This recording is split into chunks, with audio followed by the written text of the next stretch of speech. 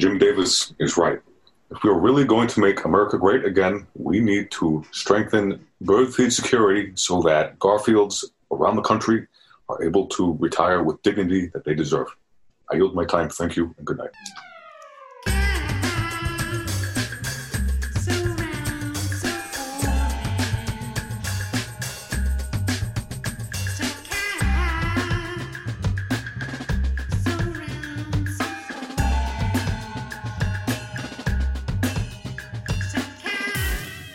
You are listening to Being Jim Davis. Whatever happened to my Transylvania twist? I am Dracula, king of the night, and I am Jim Davis.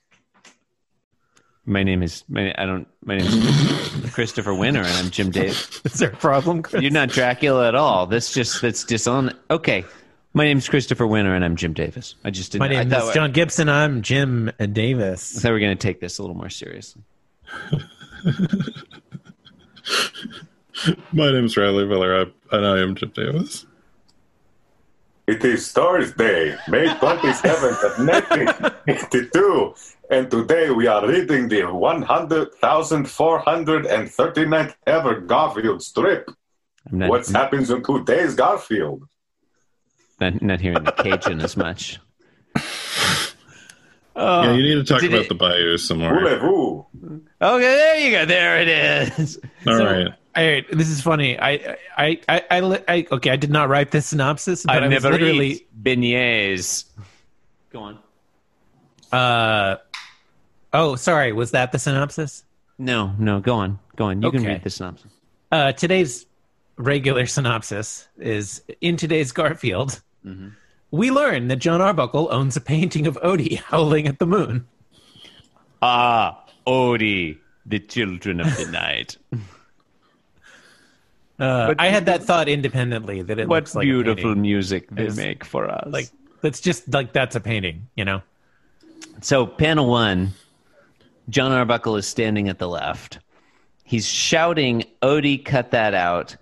And I guess we're meant to believe that the thing at right is a window, like a windowsill and frame with Odie, and outside the window is Odie standing on some grass, howling at the moon, and it's nighttime. But it really looks like John Arbuckle owns a painting of Odie. Like that just looks like a painting. It's like a Magritte painting or something. This doesn't look, I don't know. Looks very surreal to me. I would like to see a Rene Magritte take on Garfield. It's either Magritte or like one of those velvet, velvet.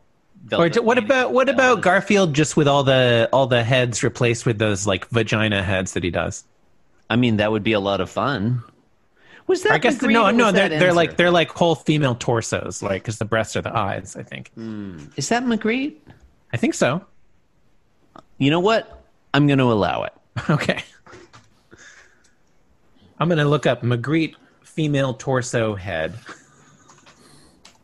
I think the one I think that one's called The Rape, isn't it? Oh, yeah. There's a bunch of them, I thought. Yeah, that's Magritte. Like he did like a whole series like that. He probably did. I mean, that guy, he would really drive an idea into the ground. Oh yeah, he definitely would. Yeah. He's like, hey, how about a weird looking guy wearing a bowler hat? And I don't know, maybe there's a fucking floating apple or something. That's a painting, right? The guy's wearing a bowler hat, but he's looking the other way around. You're seeing him from the back. And love to be a fly on the wall for Magritte's elevator pitch for any of his paintings. I don't know, the ocean's on the ceiling. Is that a thing? Is that a painting? Hey, surrealism. What if a train was coming out of a fireplace? No, I really like this new character, Rodney Dangerfield McGree. Hey, I don't get no surrealism. My wife, let me tell you, she's just an apple. She's got a torso for a head. Okay, so is that panel 1? Did we cover it? Odie's in the window ostensibly, and he's saying a woo, or he's howling at the moon. Yeah, and John is telling him to cut that out. That's fine. Yeah, that's it.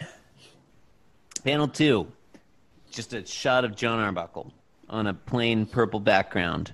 He's doing a single take, looking behind him at the speech bubble, which is Aroo! Who knows? Could be one of the werewolves of London. Who can say? There's I would no just way like of to knowing. point out that this is not standard countertop. No, neither of these This positions is- are standard countertop. There's in There's no way. standard countertop to be found. There's no countertop. Yeah. Okay, hang on. Wait, procedural question. I'd like to. Is it about this new Rodney Dangerfield Magritte character? I've always assumed standard in the construction standard countertop position referred to the position rather than the countertop. Wholeheartedly agree. Okay. But now I'm not sure. I like maybe. I mean the countertop itself is pretty standard. No, I disagree. I think it's the position that's being described. The countertop could be totally wild. And as long as the position is- Surely we can't have standard countertop without a countertop. Yeah, but it doesn't have to be a standard countertop. It could be a completely revolutionary. That countertop could just be like a guy in a bowler hat with an apple for a head or some shit. And the ceiling's on the ground and the lights are off. As long as John Arbuckle is Or standing. it's like a mermaid, but it's like the other way. It's like a reverse mermaid where the legs are legs, and then there's a. I have some ontological questions about this, but perhaps we should move on. Yeah, really, panel 3 is where we talk about ontology. Generally. That's fair enough, yeah. All right. Did we mention that someone else is howling? Like, there's a different howling sound coming from off stage Yes. to the left. Okay, We did mention. Perhaps a werewolf. it was a while ago. Okay, so in panel 3, we learned that the source of the howling inexplicably came from right next to John Arbuckle, even though it was like Yeah, it seems like clearly it was way further several away. feet away, Yeah. at least in the previous panel. Also, John's So that's a legs are mistake. super long.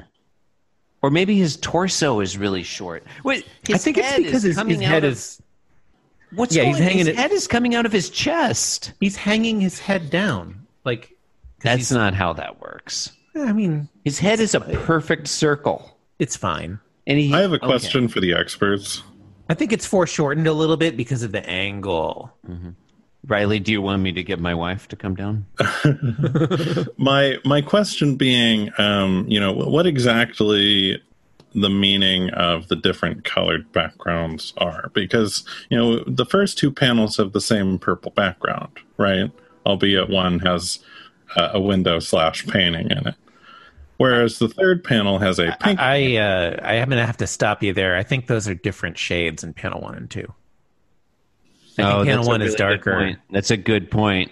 It's a good point. That's a darker purple in Yeah. panel 1. But they are much closer to each other than panel 3 is, for sure. So what I'm wondering is that do the different rooms in John, Odie, and Garfield's house do they have different colored walls, or is this depicting the different lighting conditions of various rooms?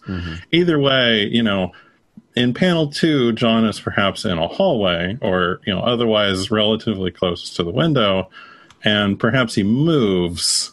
We can see that he turns around on an axis, but perhaps he moved down a hallway or something in between panels 2 and 3.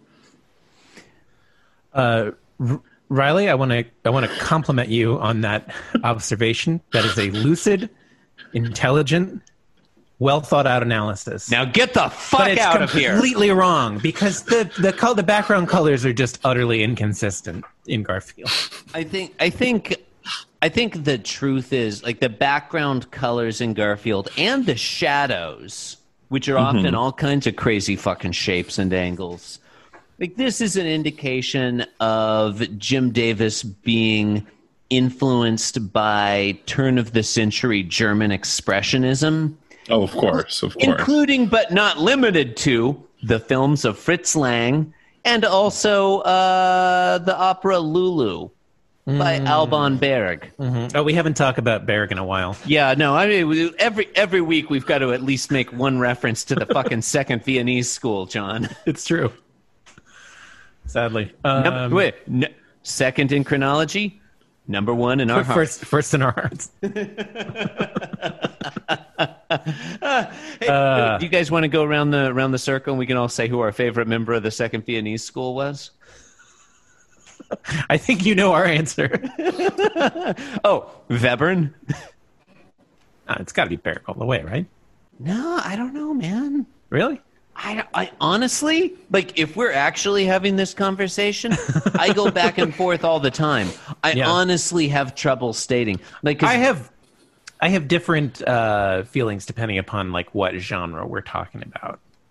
You know, because if it's like, okay, well in that case, I'm gonna have to go with Schoenberg. No, I really like Berg's piano music. I really like Schoenberg's orchestral music. I don't know. I look, Berg is great. Lulu and Wozzeck, real quality. Webern's stuff though is like so evocative. Like Webern's is definitely the hardest to get into. I feel like for me. Interesting. Personally. That's interesting. See, I feel like Webern often. I have more trouble talking about Webern because it just like goes straight into my gut somehow. Yeah. Schoenberg. See, for me, he's too academic. It's too like. Wow, I feel exactly the opposite. Really. These guys have such multitudes. I feel like interesting. That's really fascinating. Like, I don't think you're wrong at all. I just no, and I don't think you're wrong. It's just Webern strikes me as so like I have trouble speaking intelligibly about Webern, which is why I don't bring him up as often as I bring up Berg and Schoenberg on the like Berg and Schoenberg. I feel like you got to like they're way harder to analyze. You got to like comb through a bunch of bullshit, you know, which I like. I like the bullshit. It's the bullshit that is the heart, I feel like. But with Webern, it's like, I don't know, it's just so austere and like... I mean, it definitely is austere. I'll give you that for sure. Okay. Yeah, definitely. I thought we were going to have to fight. Definitely. But like austere can sometimes just go straight at you, you know? Straight for the heart. No, that's true. No, and I have come to appreciate Webern. The one I struggle with, honestly, and I'm curious to hear how Riley and I'm not gonna say, secret name. Jeff. Yeah, Jeff. Jeff Willis. Yes. Yeah. Curious to hear what they. The one I kind of struggle with is Schoenberg, honestly, because I love early Schoenberg. But late Schoenberg, I have trouble getting early into. Schoenberg is the best. And then it's like, wait, do I even like 12-tone music if I don't like late Schoenberg? Like, I like Schoenberg before he became Schoenberg, you know? Honestly, that's kind of how I feel about Beethoven. I'm like, I could take or leave a lot of the late stuff. This is a hot take, guys. This is a really hot take. Sizzling. This is like you're saying like I think his earlier work was better. So you're saying like 3/9 for sure. Oh, for sure. Example. Wow. Yeah. That is. I'm not saying you're wrong, but that is a hot take. Yeah. 3/5. I don't know 5 that well. What do you mean you don't know 5? God damn it. God damn it, John. Well, I mean, sure. I mean, like, I mean, the Presto, like the that part. Yeah, I know that part.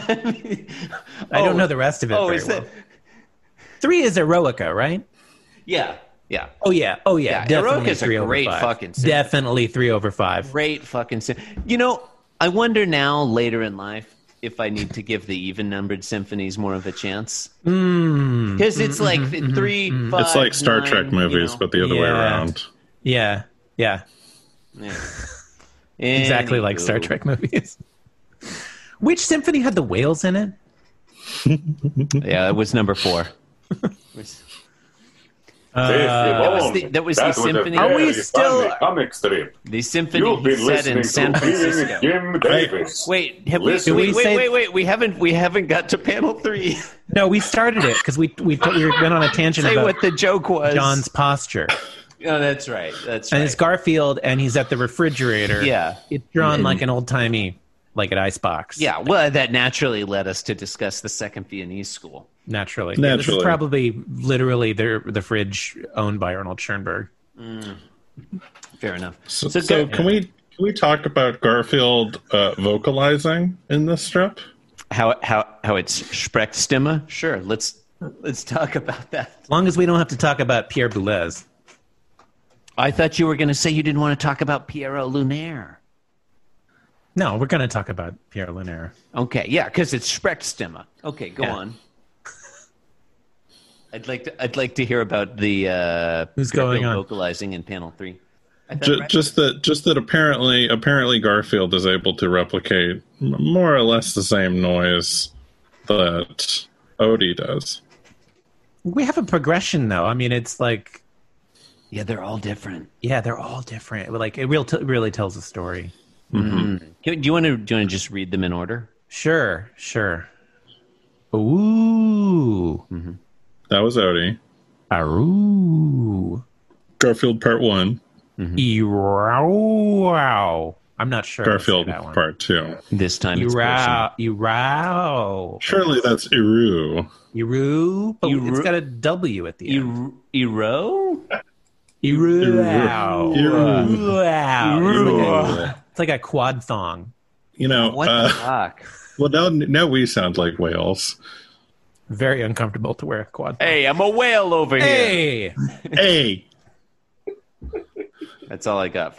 Senator Sanders, would you like to close out the podcast? You have been listening to Being Jim Davis. Listen to them, Jim Davises of the night. What beautiful podcasts they make. Please Nice. rate, review, and subscribe on Apple Podcasts or whatever podcatcher you happen to be listening on. Why not visit the website at beingjimdavis.com. You can also follow and show on Twitter. You're so close. You're so close. BeingJimDavis.com.